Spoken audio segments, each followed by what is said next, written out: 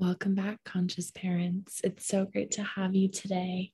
Conscious parents, conscious listeners, even those who are looking to become more conscious in their decision making, in the way that they live their lives, in their relationships, just whatever has brought you here. Just take a moment to acknowledge that you have made it to this moment where you are stepping into learning and stepping into assessing and examining and diving deep into acknowledging and taking radical responsibility and accountability for who you are and showing up in your world without settling, taking all the steps that you can to know that you have done everything in your power and letting the co-creation meet you there. This is huge, especially in a world where a lot of the practices that we practice are not conscious. I know a big one is the food industry, and there's a lot of processed foods that we consume out of convenience and out of just it being available, but mass produced, and it's not really in integrity with the planet, with the ecosystems, and with everyone involved. It's really almost the worst way to consume. And aside from, all of that, that's a really big example because like when we put something into our body, it turns into who we become. It becomes who we will be, right? So consuming anything, whether that's physically eating, drinking, swallowing, right? Consuming food, nutrition, or just consuming like our environment and consuming the relationships and the ways that relating is modeled to us. We're always consuming in that way. And we want to make sure that we're in our integrity, and that when we're not, that we build the awareness around it so that we can make choices. And this is not to say that things are good or bad. It's not to come at it with judgment. It's to come at it with the awareness to know that when we do know better, we do tend to make better choices more often. And that's really the goal, is to become more conscious, but not from this like perfectionism, right? Like we're not going to be perfect all the time. It's to come from it from a place of learning and growing and always striving to be a little bit better than we were yesterday. And that's when we know we're growing, is when we build the awareness, right? Because if growth is not linear, it might look like some ups and downs, right? But can we have the awareness tomorrow that we don't have today? Can we have the awareness today that we didn't have yesterday? Right? Can we be willing to see things different, learn things different, like interact with people who are different than us so we can come up with different ideas? Are we willing to do that and accept that it's the exact timing for us? Right? I think a big theme I see lately is people getting really bummed or hard on themselves of, gosh, why wasn't I doing this sooner? Or gosh, why didn't I know about this before? Right? And it's almost like this drastic contrast that tends to wake people up. And that tends to create these feelings of guilt or resentment of like, oh my gosh, I've been doing it this, quote unquote, more unconscious way for this long. Like, what does that mean about me? Right? But without bringing the judgment, without bringing any sort of meaning, we can just say, well, it's like we know now, and now is where our power is, right? We can blame the past, we can blame ourselves, we can judge ourselves and critique, but that's really not where our power is. We're kind of outsourcing our power when we do that. And maybe that was what was modeled to us. And maybe that's what's familiar. And maybe that's what we're used to. And we get to break those patterns, and we get to break that, like that cycle, and continue on in a new way. So let the change be subtle. Let it be something that will shape us. And let it be something that slowly can evolve over time. It's really the best way I think about it is like, it's okay to grow slow. And especially sustainable to grow slow, because that's where we really integrate and really take with us those deeper lessons that we want.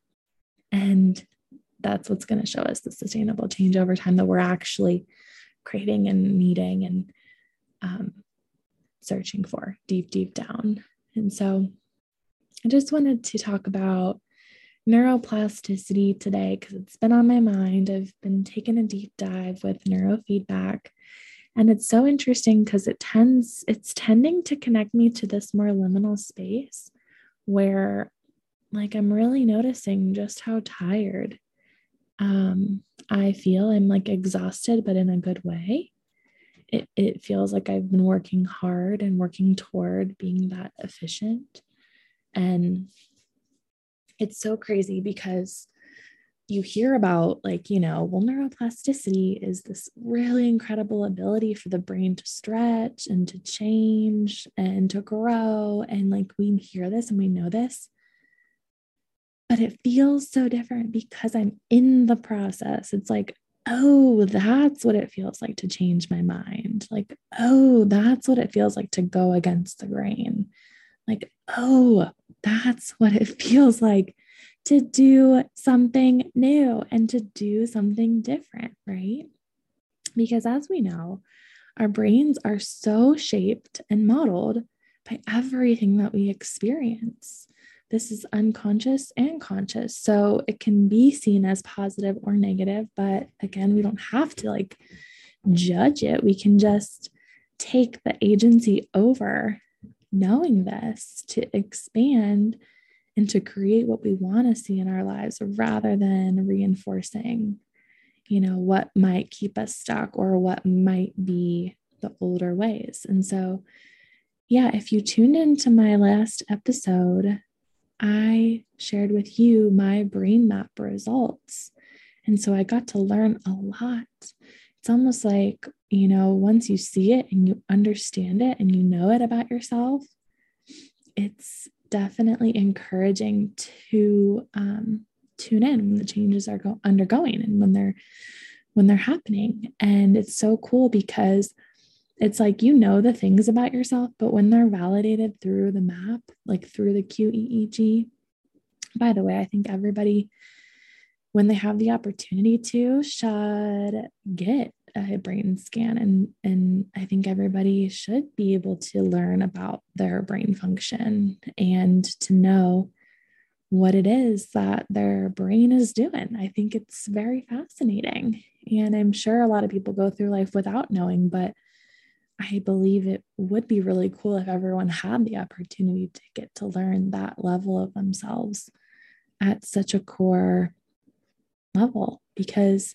on one hand, there is so much that we don't know about the brain yet. And then what we do know, it's like, wow, it's magical. It's not even like, it's like the brain is electric, we're definitely like magical beings, and call it a science, but yeah, it's just knowing that we can learn and unlearn anything with the repetition and the consistency, and knowing that like the emotional intensity is what is key for creating the lasting change, like just opens this gateway to anything being possible. And along with neuroplasticity, the ability to change our brains, there comes this wave of epigenetics, which also influences our gene keys based on the expression of our environment. And what's so cool about this is we have certain lifestyle behaviors and we have deeply like seated beliefs that might run through different generations that were passed along. And it's wild that we can switch on or off this expression of a certain trait, right? Like through the chemical processes that we have and methylate through in our brains is just another way, like I've been learning a lot from my pause partner through my breathwork journey.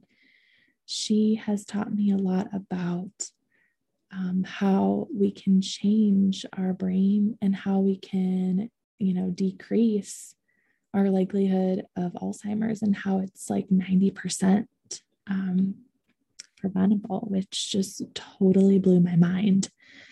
So things like epigenetics, right, of changing our environment and taking our power back and really, really feeling into that power, because it can feel unique if we haven't had it for our lives, right? But when we take our power back and understand that we do have control over things, again, it allows us to be in the driver's seat.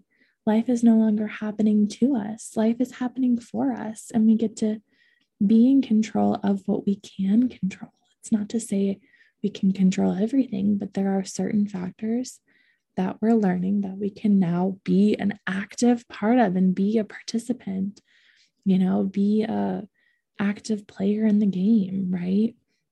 So things like our diet, what are we consuming? What are we putting in our bodies? What are the ingredients? What kind of marketing is scamming us to believe that we're being healthy? Who's profiting off of our consumption, right? There are so many ways that we're bombarded, but there are also so many ways, again, that we can ask ourselves these questions in order to take our power back. So when I see an ad that says something like, we have the cleanest protein powder out there, and we're in our integrity, and we've got the best, right? If I turn over to their label and I see things like natural flavors, or I see things like sunflower lecithin, I know that these ingredients are not good for me. Yet it can be so easy to believe these brands that we might have trusted in the past, right? And it's so challenging, because I want these brands to be on our side. I want brands to be in their integrity fully, truly, like for people, but I don't know if everybody takes the time to read the labels or to, question the integrity of brands, which again, I wish we were in a world that we could know that they were doing what was best for us. But unfortunately, it's a very, very profit-driven power that the food industry especially profits on addiction. And it's very, very sad. But again, not to be overwhelmed, but just take it like one day at a time, right? Like I realize how overwhelming that is, because I feel that too. Like I make sure that I have balance, right? And that if I am eating processed foods, that I am choosing ingredients that are like the lesser of two evils, right? But I will first and foremost want to make sure that I am aware of what I'm putting in my body, because that's a huge deal when it comes to changing our minds, changing our brains, and creating the environment that we want our genes to express differently in, right? So the ironic part of this is like with our diet, with our movement, right? With our exercise, with smoking and alcohol and stress, it's like those factors are actually what people use most to cope when they feel disconnected and they just need that relief, So adding on to that, we have intergenerational trauma. We carry trauma through our lineage that our ancestors did not process. That becomes passed down, and that has been studied through epigenetics.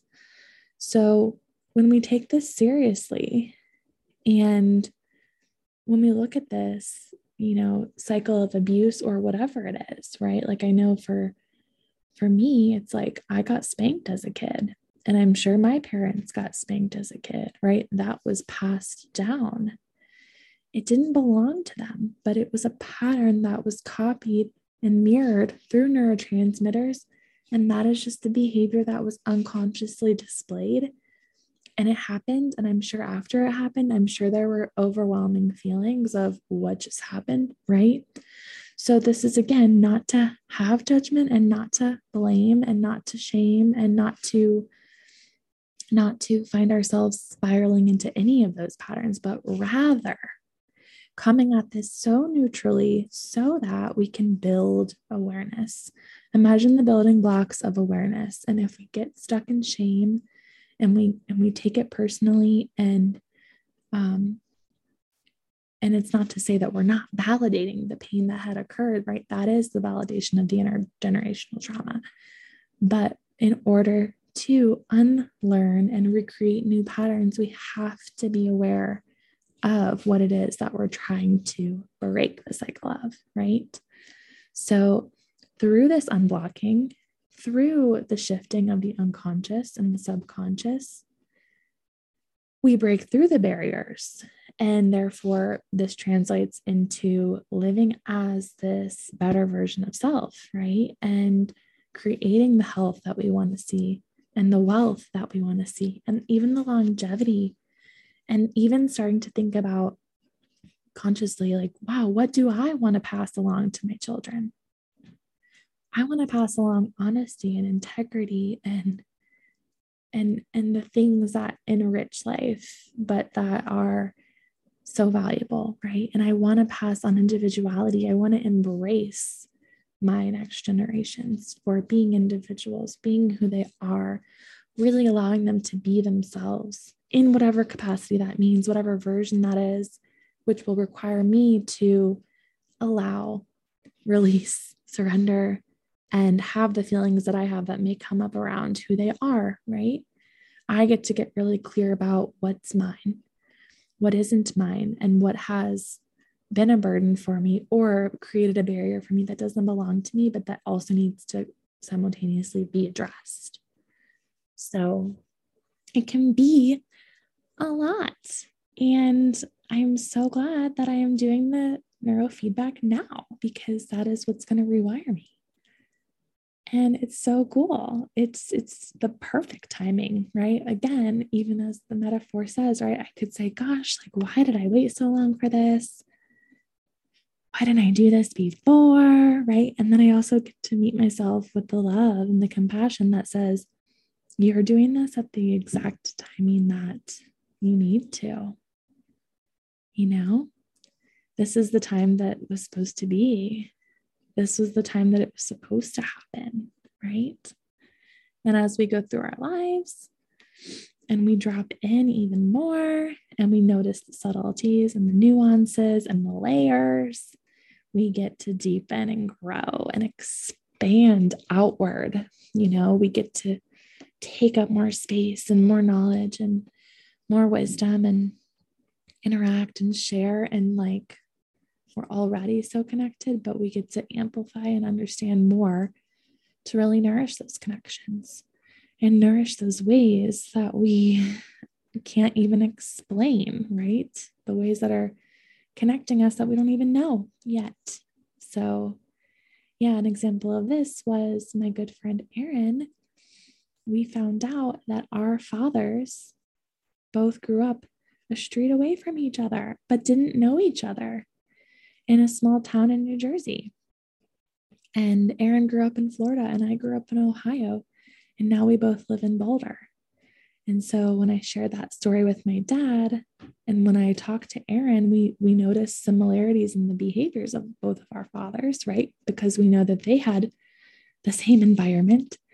And we know that our fathers are similar as a result of their environment. And Erin and I click and connect so well. And I know that there's past life energy from our connection because he's just such a dear friend. And when I shared this with my dad, what I was mentioning to him was that, Dad, like, somewhere in this, you know, maybe generationally, maybe you and Erin's dad were supposed to meet, and because you didn't, then it's like, now your children have to do that, right? There's just like this larger plan, or however you want to call it, right? There's like the ways that we're all interconnected at play.